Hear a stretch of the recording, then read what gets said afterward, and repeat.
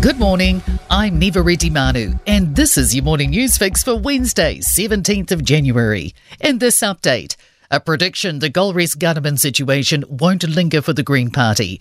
After 3 allegations of shoplifting, Gadaman has resigned from Parliament, claiming work stress has affected her mental health. The police investigation is continuing.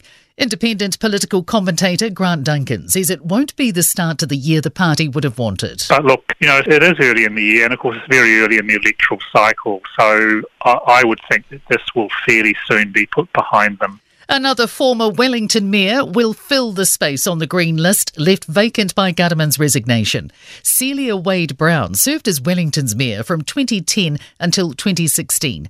Andy Foster was elected to Parliament last year on New Zealand First's list.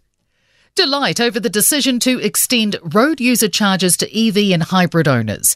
The government's confirmed the exemption from road user charges will end from April. Thomas Rice has more. Light EV owners will pay $76 for every 1,000 kilometres travelled.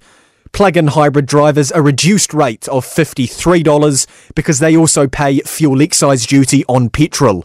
Motor Trade Association Chief Executive Lee Marshall says this levels the playing field and will help our roads to get more much-needed maintenance. Water restrictions are in full swing with a ban on sprinklers as the Wellington region braces for a summer shortage. Porirua, Wellington, Lower Hutt and Upper Hutt all face level 2 restrictions, banning outdoor sprinklers and irrigation systems for residential properties. Dairy prices have risen again at the latest global dairy trade auction overnight. Overall prices are up 2.3% on 2 weeks ago, the 4th rise in a row. The all-important whole milk powder price is up 1.7%. The skim milk powder price is up 1.2%.